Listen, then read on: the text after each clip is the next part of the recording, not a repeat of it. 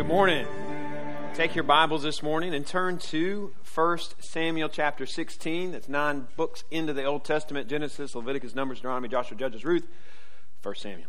All right, 1 Samuel is where we're going to be this morning as we begin our study in the Old Testament this fall. We're going to be studying the life of David as documented in the Old Testament books of 1 and 2 Samuel.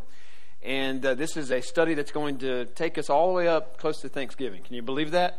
All right, so this morning marks 20 Sundays from Christmas Eve. Can you believe that? All right, is that a little depressing to you? Wow, that's coming quick, right?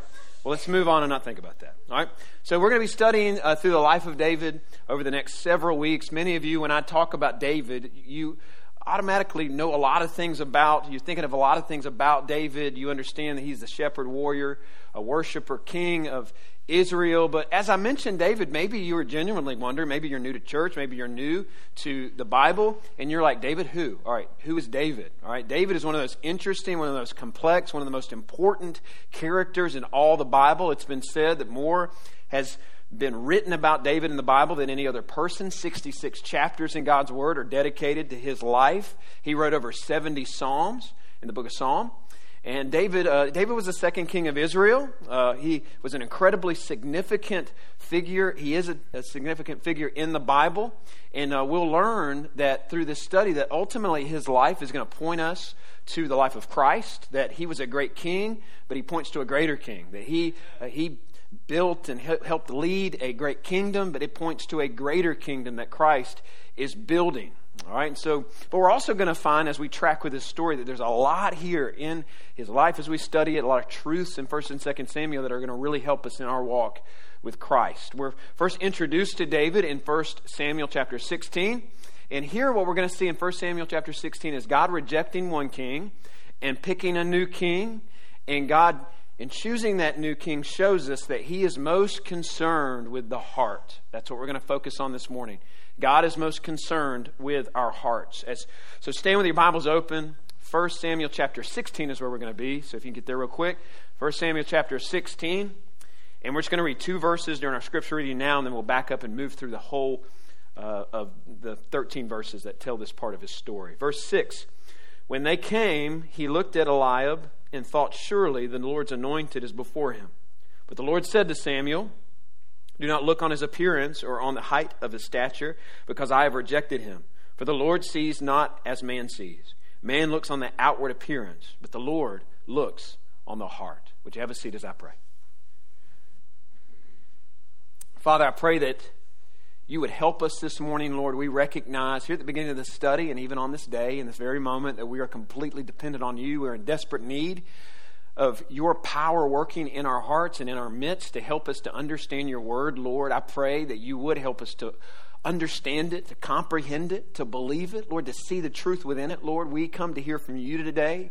You're our teacher, so I pray that you would teach us, that you would not just help us to understand and believe it, you would help us to apply it in our lives as we sit under the teaching of your holy, inspired, and inerrant, complete, awesome, powerful word. And we ask these things in Jesus' name.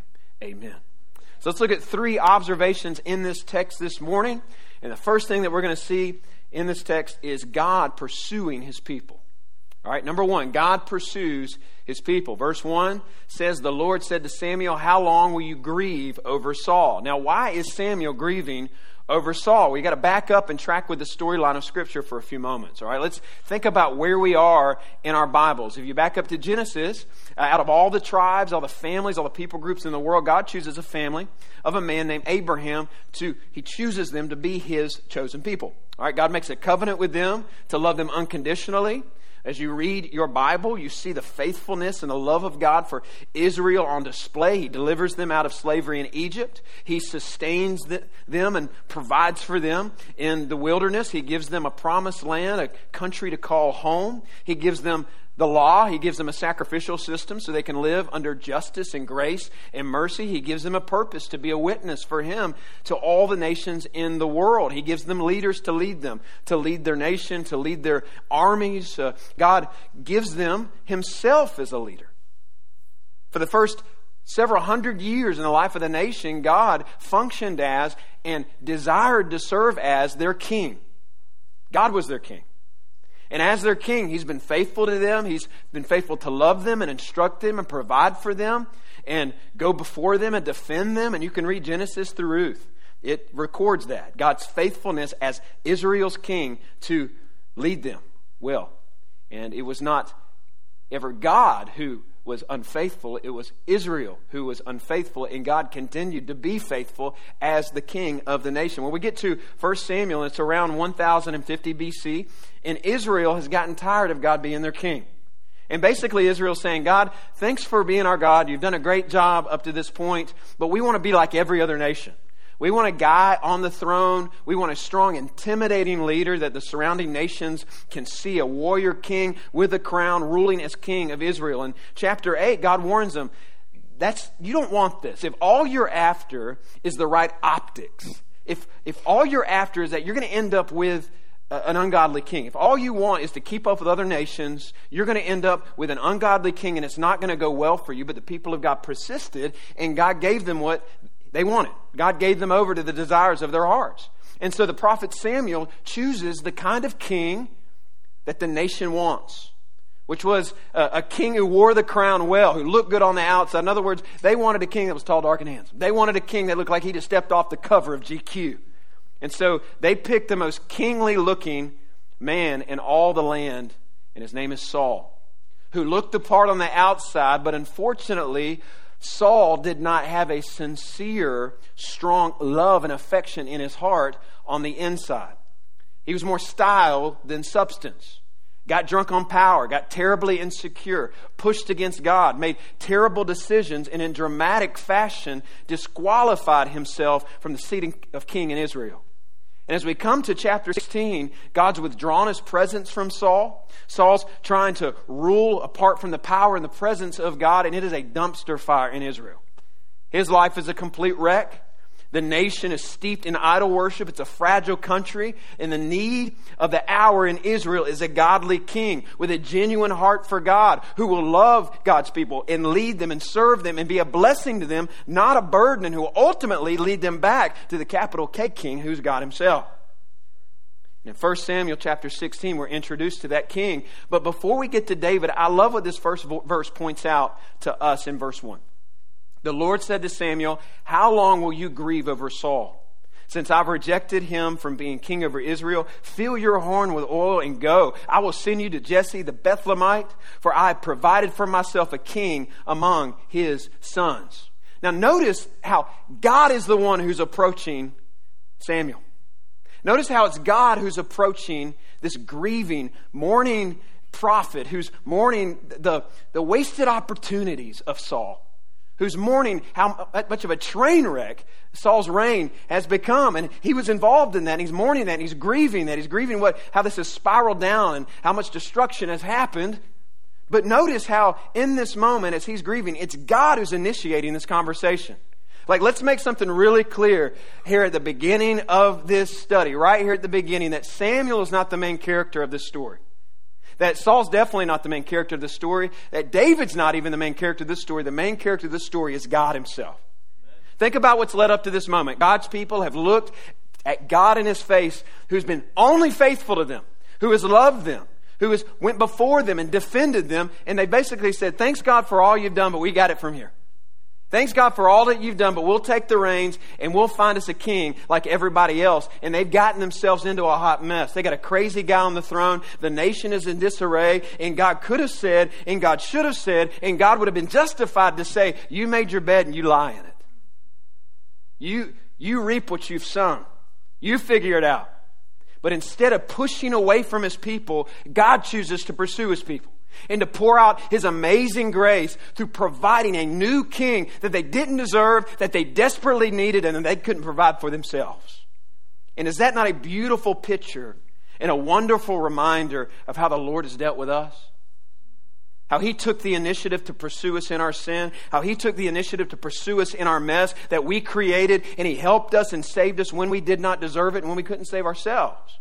And now even in these days as Christians, in our life, when we pull away from God, do you have those seasons where God's only been faithful to you? He's only been faithful to love you and to provide for you and to sustain you. And yet even after seasons like that, we'll rebel from God. We'll run from God. We'll push away from God. And what does He do? Does He leave us? Does He abandon us? No, He continues to come after us. He continues to pursue us. He never stops pursuing, in a faithful way, unfaithful people like us. So here in 1 Samuel 13, as God is executing this good and gracious plan to put a better king in power, to love and to serve and to bless Israel, it reminds us that we serve a God who pursues His people. Isn't that good news this morning? Amen. Amen. But what kind of king will God provide? Second observation is this: God picks the unexpected. God tells Samuel to head to Bethlehem because the next king of Israel is going to be one of the sons of Jesse. Now let's start to read in verse 2. And Samuel said to God, how can I go? If Saul hears it, he's going to kill me. All right, but we can understand logically why I'd feel that way. Right? If Saul finds out that Samuel the prophet's going to another town in the nation to find the next king, is that going to fly well with Saul? No. And the Lord said to him, take a heifer. God's got a plan. Listen, take a heifer for all of us city folks. That's a cow, all right? It's a female cow. Take a heifer with you and say, I've come to sacrifice to the Lord, and invite Jesse to the sacrifice, and I will show you what you shall do. And you shall anoint for me him who I declare to you. Samuel did what the Lord commanded and came to Bethlehem, and the elders of the city came to meet him trembling and said, do you come peaceably? Right? God is helping Samuel right here. He says, hey, listen, don't announce that you're going to look for a king. Saul's going to go crazy. So just go to Bethlehem, offer a ritual sacrifice, which has been a fairly common thing for the prophet of God to do, going into a town, holding like a citywide service and ceremony to have this ritual sacrifice. And so God says, go there, set this up, make sure Jesse's family's there, and I will lead you to the next king of Israel. Now, did you notice that the elders, when they see Samuel roll into town, did you notice their reaction to him? It says they trembled. Like they're terrified. They're scared. Samuel was a very intimidating guy. Do you realize that? In the Old Testament, he's a pretty intimidating dude. I heard one Bible teacher this week call him the spiritual Chuck Norris of Israel. All right? He's an intimidating guy. Like his shadowy figure shows up on the outskirts of the town, everybody gets a little scared. All right? He was like a real-life action hero in the nation of Israel. You're a kid living in Israel. You probably got a poster of Samuel in action on your bedroom wall. All right? He struck fear into people. Read verses like 1 Samuel chapter 15, verse 33, and you'll understand why he struck fear into people, where he takes his sword and hacks Agag, the king of the Amalekites, into pieces. That's the chapter right before the chapter that we're in right now. People didn't mess with Samuel.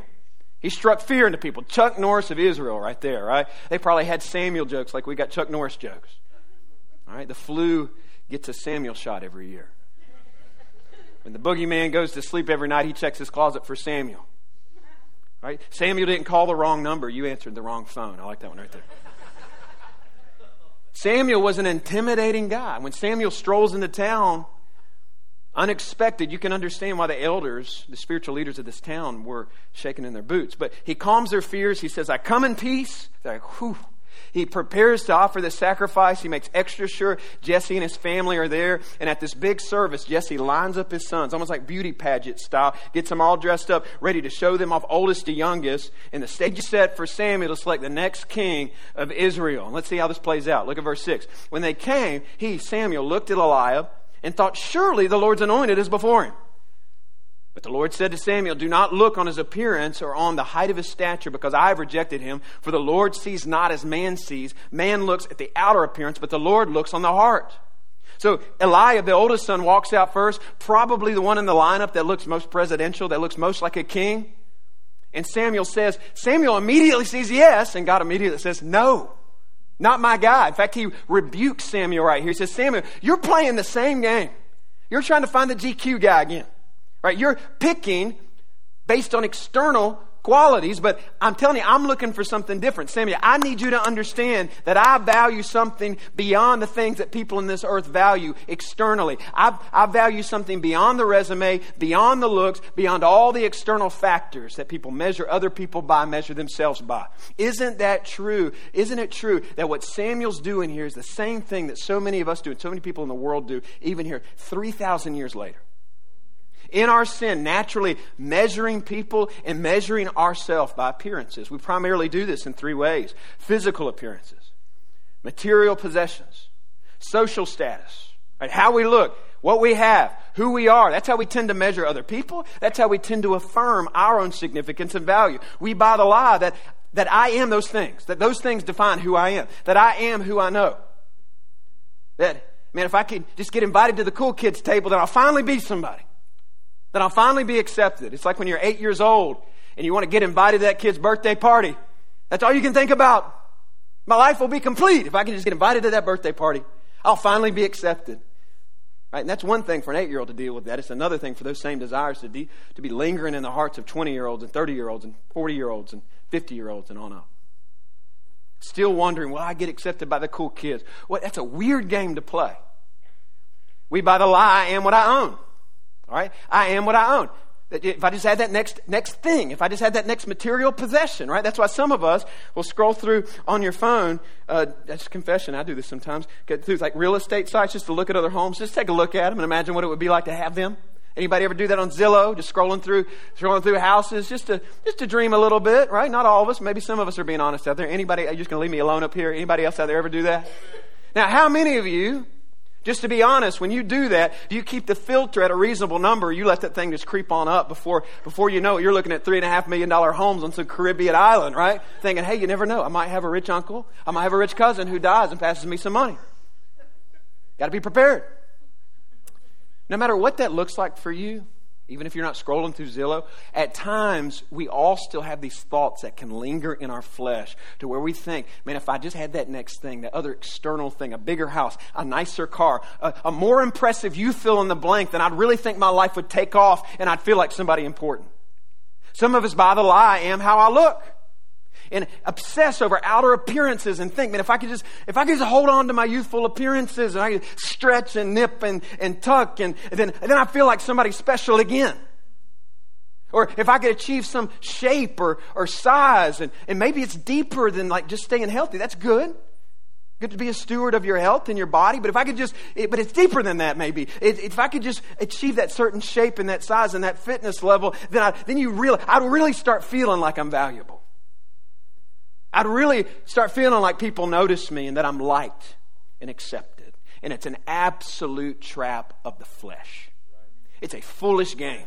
Especially if you're a Christian, because it reveals when we do that we care way more about what other people think and what other people care about than what God ultimately cares about. Because God says, yeah, I'm not mainly concerned about any of that. I'm concerned about what lies beneath all of that. I'm concerned about what lies underneath the network and the net worth and the external appearances. I'm concerned about your heart. God's not playing the game that we play. He isn't interested in finding a king who has the right resume, who has the right friends, who has the right wealth, who has the right look, who has the kingly look. He's looking for a king who has a heart for him. And one by one, Jesse's sons step up, one after the other. And none of them had that heart that he's looking for. Look at verse 8. Then Jesse called Abinadab and made him pass before Samuel. And he said, nope, neither has the Lord chosen this one. Then Jesse made Shamu pass by. That's how you say his name. Shamu.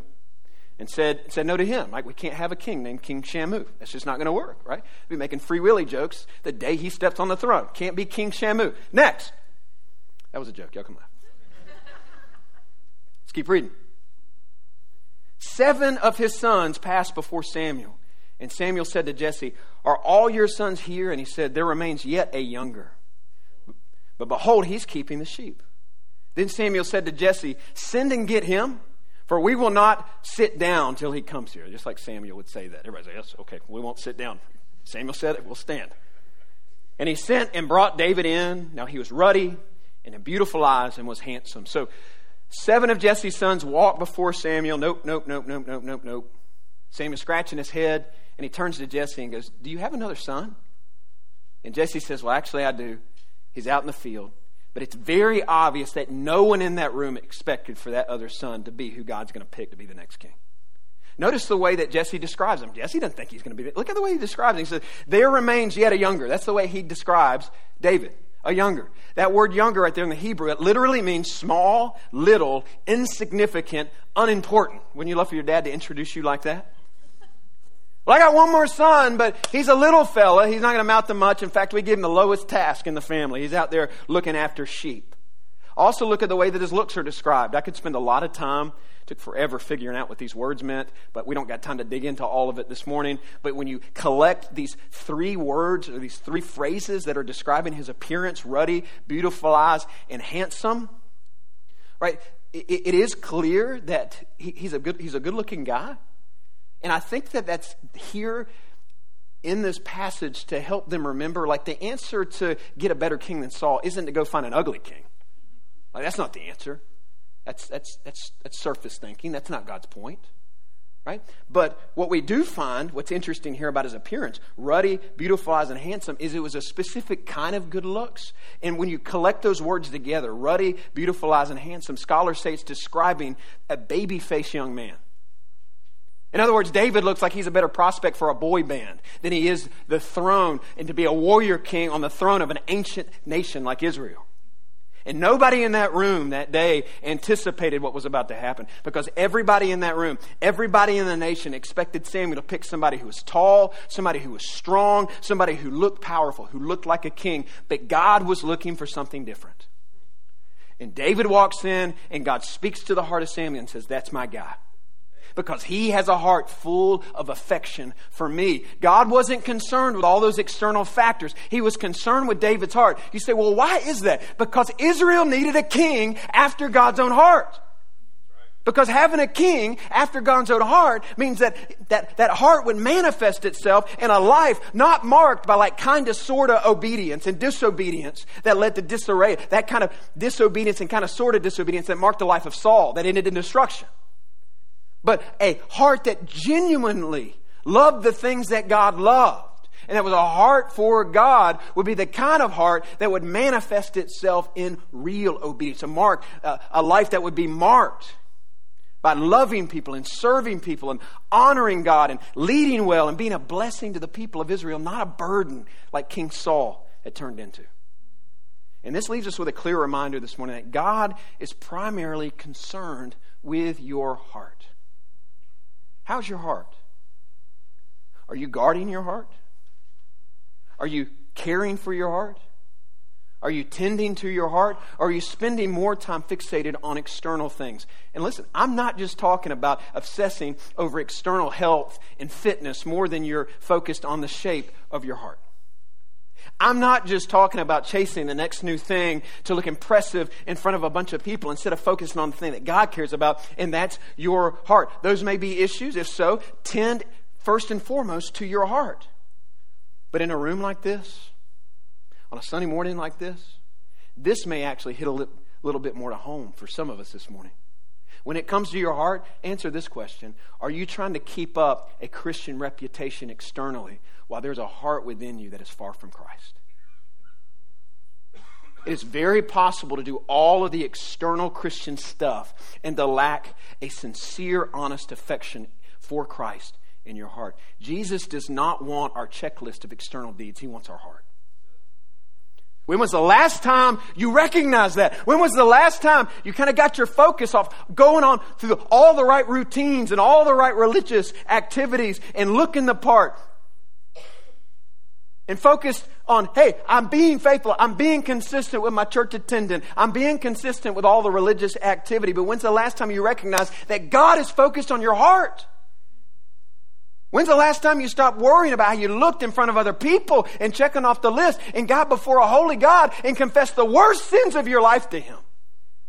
And then thanked Him sincerely from a heart that just tasted His grace and His mercy once again, for His grace and His faithfulness to pursue you once again in your sin. He's after that kind of heart, because that kind of heart manifests itself in a life that's lived for His glory. So God's pursuing His people. God's picking the unlikely. He's concerned about the heart. And the third observation this morning is this. God is preparing the heart. God prepares the heart of this king. How will God prepare this king? Man, if I'm David in that room, because we got to remember David has a nature just like ours. If I'm David in that room, think about what just happened in his life. He was out there tending the flock. He was out there doing a very lowly task, just grinding it out as a shepherd. And he gets dragged into this ceremony, and all of a sudden he finds out he's the next king of Israel.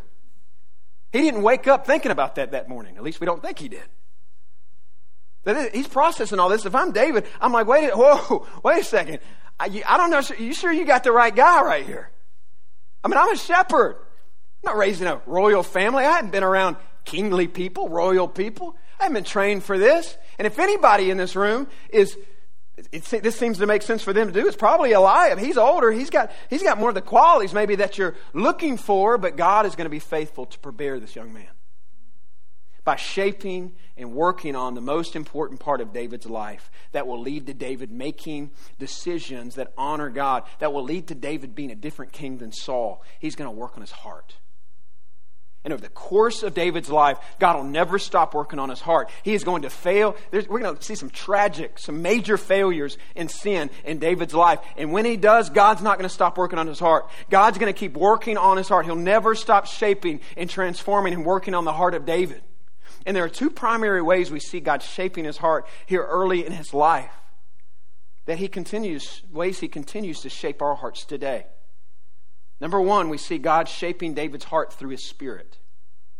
Through God's Spirit. Look at verse 13. Samuel took the horn of oil, anointed him in the midst of his brothers.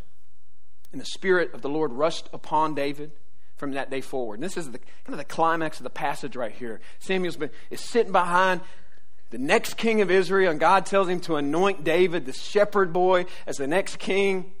And the purpose of this ritual is twofold. It was to communicate symbolically that that David's been set apart for a specific ministry by God. And it's also meant to communicate that God's power and God's presence and His Spirit would rest on this man in a very unique way. And so just see the picture in your head.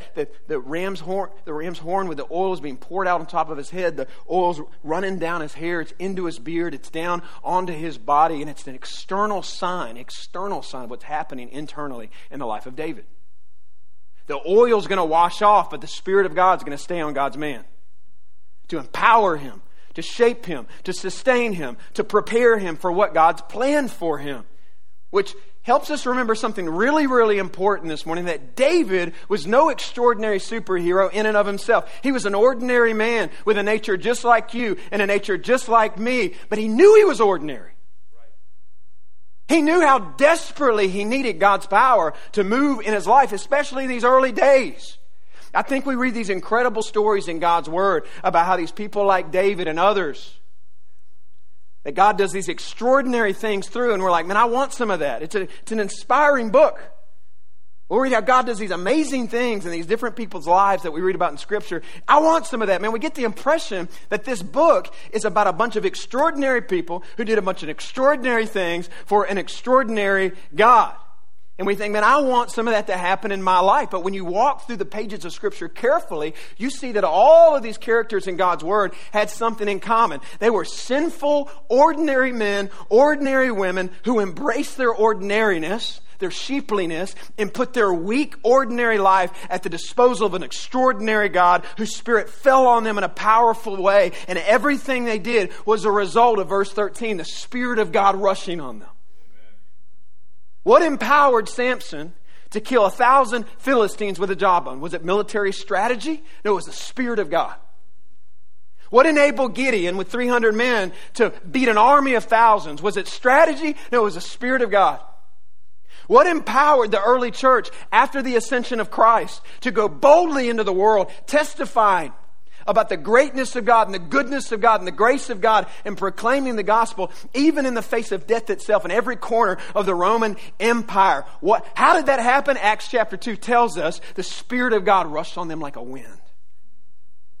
The only way David will be a man who will love God and will chase after God and be a different kind of king, because the way he'll do everything that God's going to call him to do will be because of verse 13. It'll be a result of the Spirit rushing on him. And so it is with us. God's Spirit is the primary way that we are transformed, that we are empowered, that we are prepared to do what He has planned for us. Are you embracing your ordinariness this morning? Are you aware of your desperate need for God's Spirit to transform your life from the inside out? God wants to shape your heart. Are you leaning into that? Are you this morning trying to get by in your own strength? Maybe this morning you're trying to run on the fumes of yesterday's victories, forgetting that every day is a day that I must yield myself up and surrender myself to the Holy Spirit with desperation in my heart and ask God to help me. So the most powerful prayers that we can pray is a 3-word prayer. God, help me. I don't have what it takes. God, help me. And I encourage you this morning, beg God to help you. Beg God to speak to you. Beg God to convict you. Beg God to stir in you. Beg God to transform you. God shaped David's heart through His Spirit. Second thing, God shapes David's heart through seasons in the pasture. All right, think about where they found David. All right, he's in the field. And think about all this has happened. He's in the field. Now he's been anointed as the next king of Israel. What happens now? Certainly like a parade, right? Certainly like a major city tour, like the next king of Israel. Like, let's go. No, he's back out in the field. Between verses 13 and 14, there's a blank space right there that you'll see in your Bibles. In that blank space between verses 13 and 14, it represents a significant amount of time that passes before things really start ramping up and he starts taking steps towards the palace. And during that time, a significant amount of time that we see represented in that blank space, what is David doing? He's in the pasture. And what we learn is that David's time in the pasture, that David's time tending the sheep, David's time out there in those fields is where God prepares his heart for the palace. Chuck Swindoll says you could put 4 words in that blank space. He says it like this: God's training ground for David had primarily 4 means. First word is solitude. A lot of time out there by himself in those fields. Second word is obscurity. David is unknown. Those shepherds were ordinary. They were not celebrities. So he's out there in those fields. He's obscure. He's learning humility through obscurity. Monotony is the third word. Just doing the same thing day after day. Repetition. Fourth word is reality. He experienced some real things out there, right? He experienced some real dangers, some real threats. Lions and tigers and bears. Oh my, for real. Like he experienced the trials and tribulations out there in the wilderness, out there in the fields. And God uses all of this in his life to develop the skill and the character that he's going to need to be the king that God's called him to be. David didn't understand all of that in the moment. It was probably frustrating. We can understand. If I'm there, I'm thinking, God, I'm the next king. I'm supposed to be in the palace. I'm supposed to be in the palace as the next king of Israel, and I'm out here cleaning up animal mess. But what he couldn't see is what God could see. Is that through that time in the pasture, God's shaping his heart through the mundane, through the solitude, through the obscurity, through the monotony, through the reality of shepherding in the pasture. Hey, what'd you do today, David? Same old, same old. Basically what I did yesterday, to be honest with you. Like all these days kind of run together. I woke up, took the sheep down there to the valley and gave them something to eat. And I took them over there to the brook, got him something to drink. That one right there had to bandage his wounds up a couple days ago, man. Dude got in the thistles again. This one over here, I've been nudging him all week, man. He's a stubborn sucker. But we love him.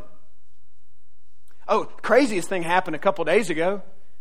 A bear tried to attack these little fellas. I just had to jump in and fight him. I killed him. I killed a bear. I had a little time this afternoon to practice my sling. It's kind of been a boring day, but just trying to be steady and faithful with what the day brings. I had time yesterday to play on my harp a little bit and to write some music. We're able to see the whole story, aren't we?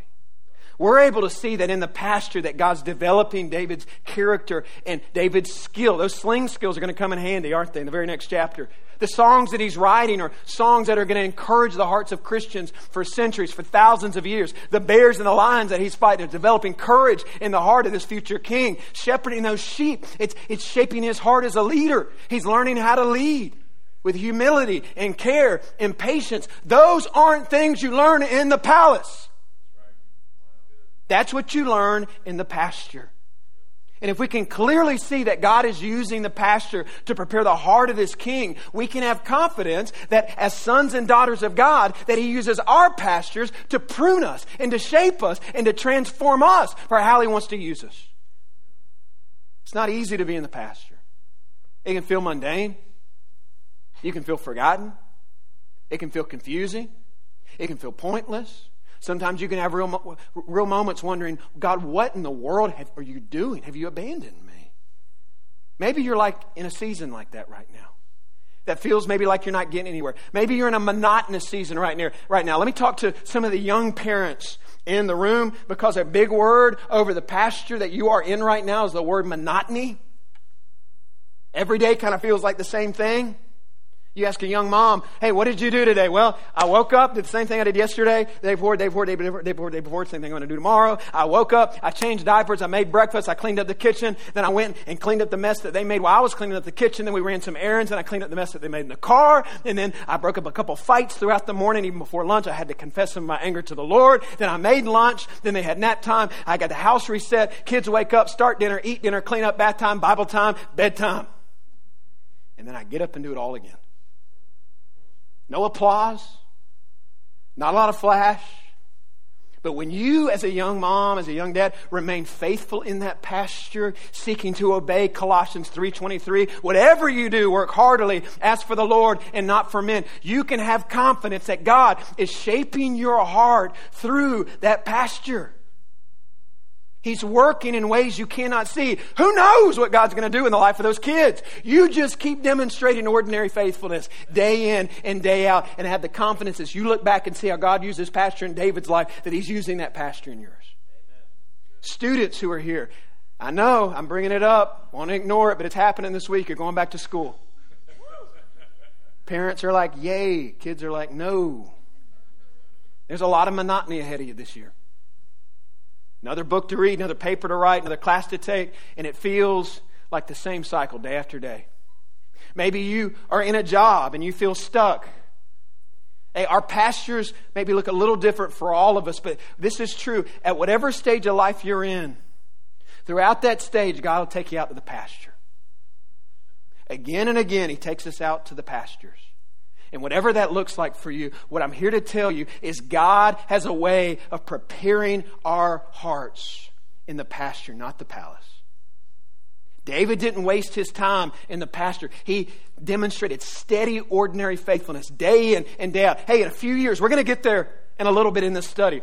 In a few years down the road, David is going to be discovered in public by the nation of Israel as a godly, humble, benevolent, wise king. And the nation will all see in public his heart of God on display. His heart for God on display. What they won't see is that his skills and his character weren't microwaved. That they didn't all come from a cram session that he did the night before he's crowned as king. It's all been slowly cooked into his life in private years out in the pasture. Completing tasks, sharpening skills, learning patience, drawing near to God, learning to wait on God, doing lowly tasks every day, dealing with the mess, walking through tests, walking through trials. God used the pasture to help train this king. And God uses the pastures in our life as well. What I'm not telling you this morning is hang in there in that pasture and you'll get you a palace. Hang in there in that pasture and God will make you the king of something. That's not the point. I'm not the health, wealth, blab it, grab it, prosperity guy. I can't promise you that how your circumstances are going to change or if they're going to change at all. But I can promise you this, that wherever you're at and whatever pasture you're in, you keep drawing close to the Lord. You keep focusing on being, just demonstrating that ordinary faithfulness. And God's using whatever you're in right now to do the greatest work that He wants to do in your life. And that's to conform you more to the image of His Son. Amen. The image of Jesus Christ. Don't wish away, waste your time in the pasture. Be faithful in the pasture. Stop trying to chase the next season. It'll get here. Not sure what it's going to look like, but you be faithful in this season. God's shaping your heart. He's preparing your heart. God shapes the heart of His children through His work, through His Spirit in our hearts. He shapes our hearts through seasons in the pasture. And what we're going to see in this study is that David's story points to a greater story. Jesus Christ. Has this sounded familiar so far? It should, if you know your Bible. Does David's story sound familiar? It should, because it's a shadow of a greater story. Who else was born in Bethlehem? Who else was born to a blue-collar family? No clout, no special connections. Who else was a king who didn't look the part on the outside? Isaiah said this about Christ, that he looked like a root out of the dry ground. He had no form or majesty that we should look at him, no beauty, that we should desire him. But you know what Jesus did have? He possessed what mattered. Like what David had, a heart for the Father. He had a heart that pleased God, but it was different than David. See, in Jesus, the Son of God, he had a heart that pleased God perfectly. David is flawed. God looks on the heart of Jesus and sees no sin. Like David, Jesus too will start his public ministry by being anointed by the Spirit at his baptism. And like David, he'll be immediately deployed into the wilderness, into a pasture, to be tested, to be tempted, and to be prepared for his ministry. But it's a greater ministry than David. He is a greater king. See, unlike David, Jesus will not just wear a royal crown, but he'll put on a crown of thorns. He's a king who will lay down his life for his sheep. And then he'll come roaring out of a grave, and he comes out of that grave as a crucified, resurrected Savior, offering forgiveness of sin and new life and a new heart to all the sheep in the world. We're sheep, by the way. Human beings are sheep. Who look to that great shepherd and trust in him for the forgiveness of their sins. Have you done that? If you have done that, I want you to think about something. You're in union with Christ. You're in Christ. And that means what's happened to him happens to you. He was anointed by the Spirit. When you come to Christ, he fills your life with his Spirit. And that's not like a next step thing after you trust in Christ for salvation. Like there's nothing else you need to do. Scripture clearly teaches us that once you receive Christ as your Lord and Savior, you're filled with the indwelling of the Holy Spirit, and you get all the Holy Spirit you'll ever get. So Jesus is anointed by the Spirit. We come to Christ. He fills up us with the Spirit. Jesus is deployed into the wilderness to be prepared for ministry. We're deployed into the brokenness of this world. Jesus is deployed into this world with a purpose. He deploys us into this world with a purpose. And that purpose is to point this world and other sheep to the great shepherd that can save them. Amen. And the only way we can live out his purpose for our life is with hearts that are being transformed and shaped by the Holy Spirit in our life. And hearts that are trusting him and surrendered to him and seeking to be faithful to him in every season. Even in the pastures. Let's pray this morning.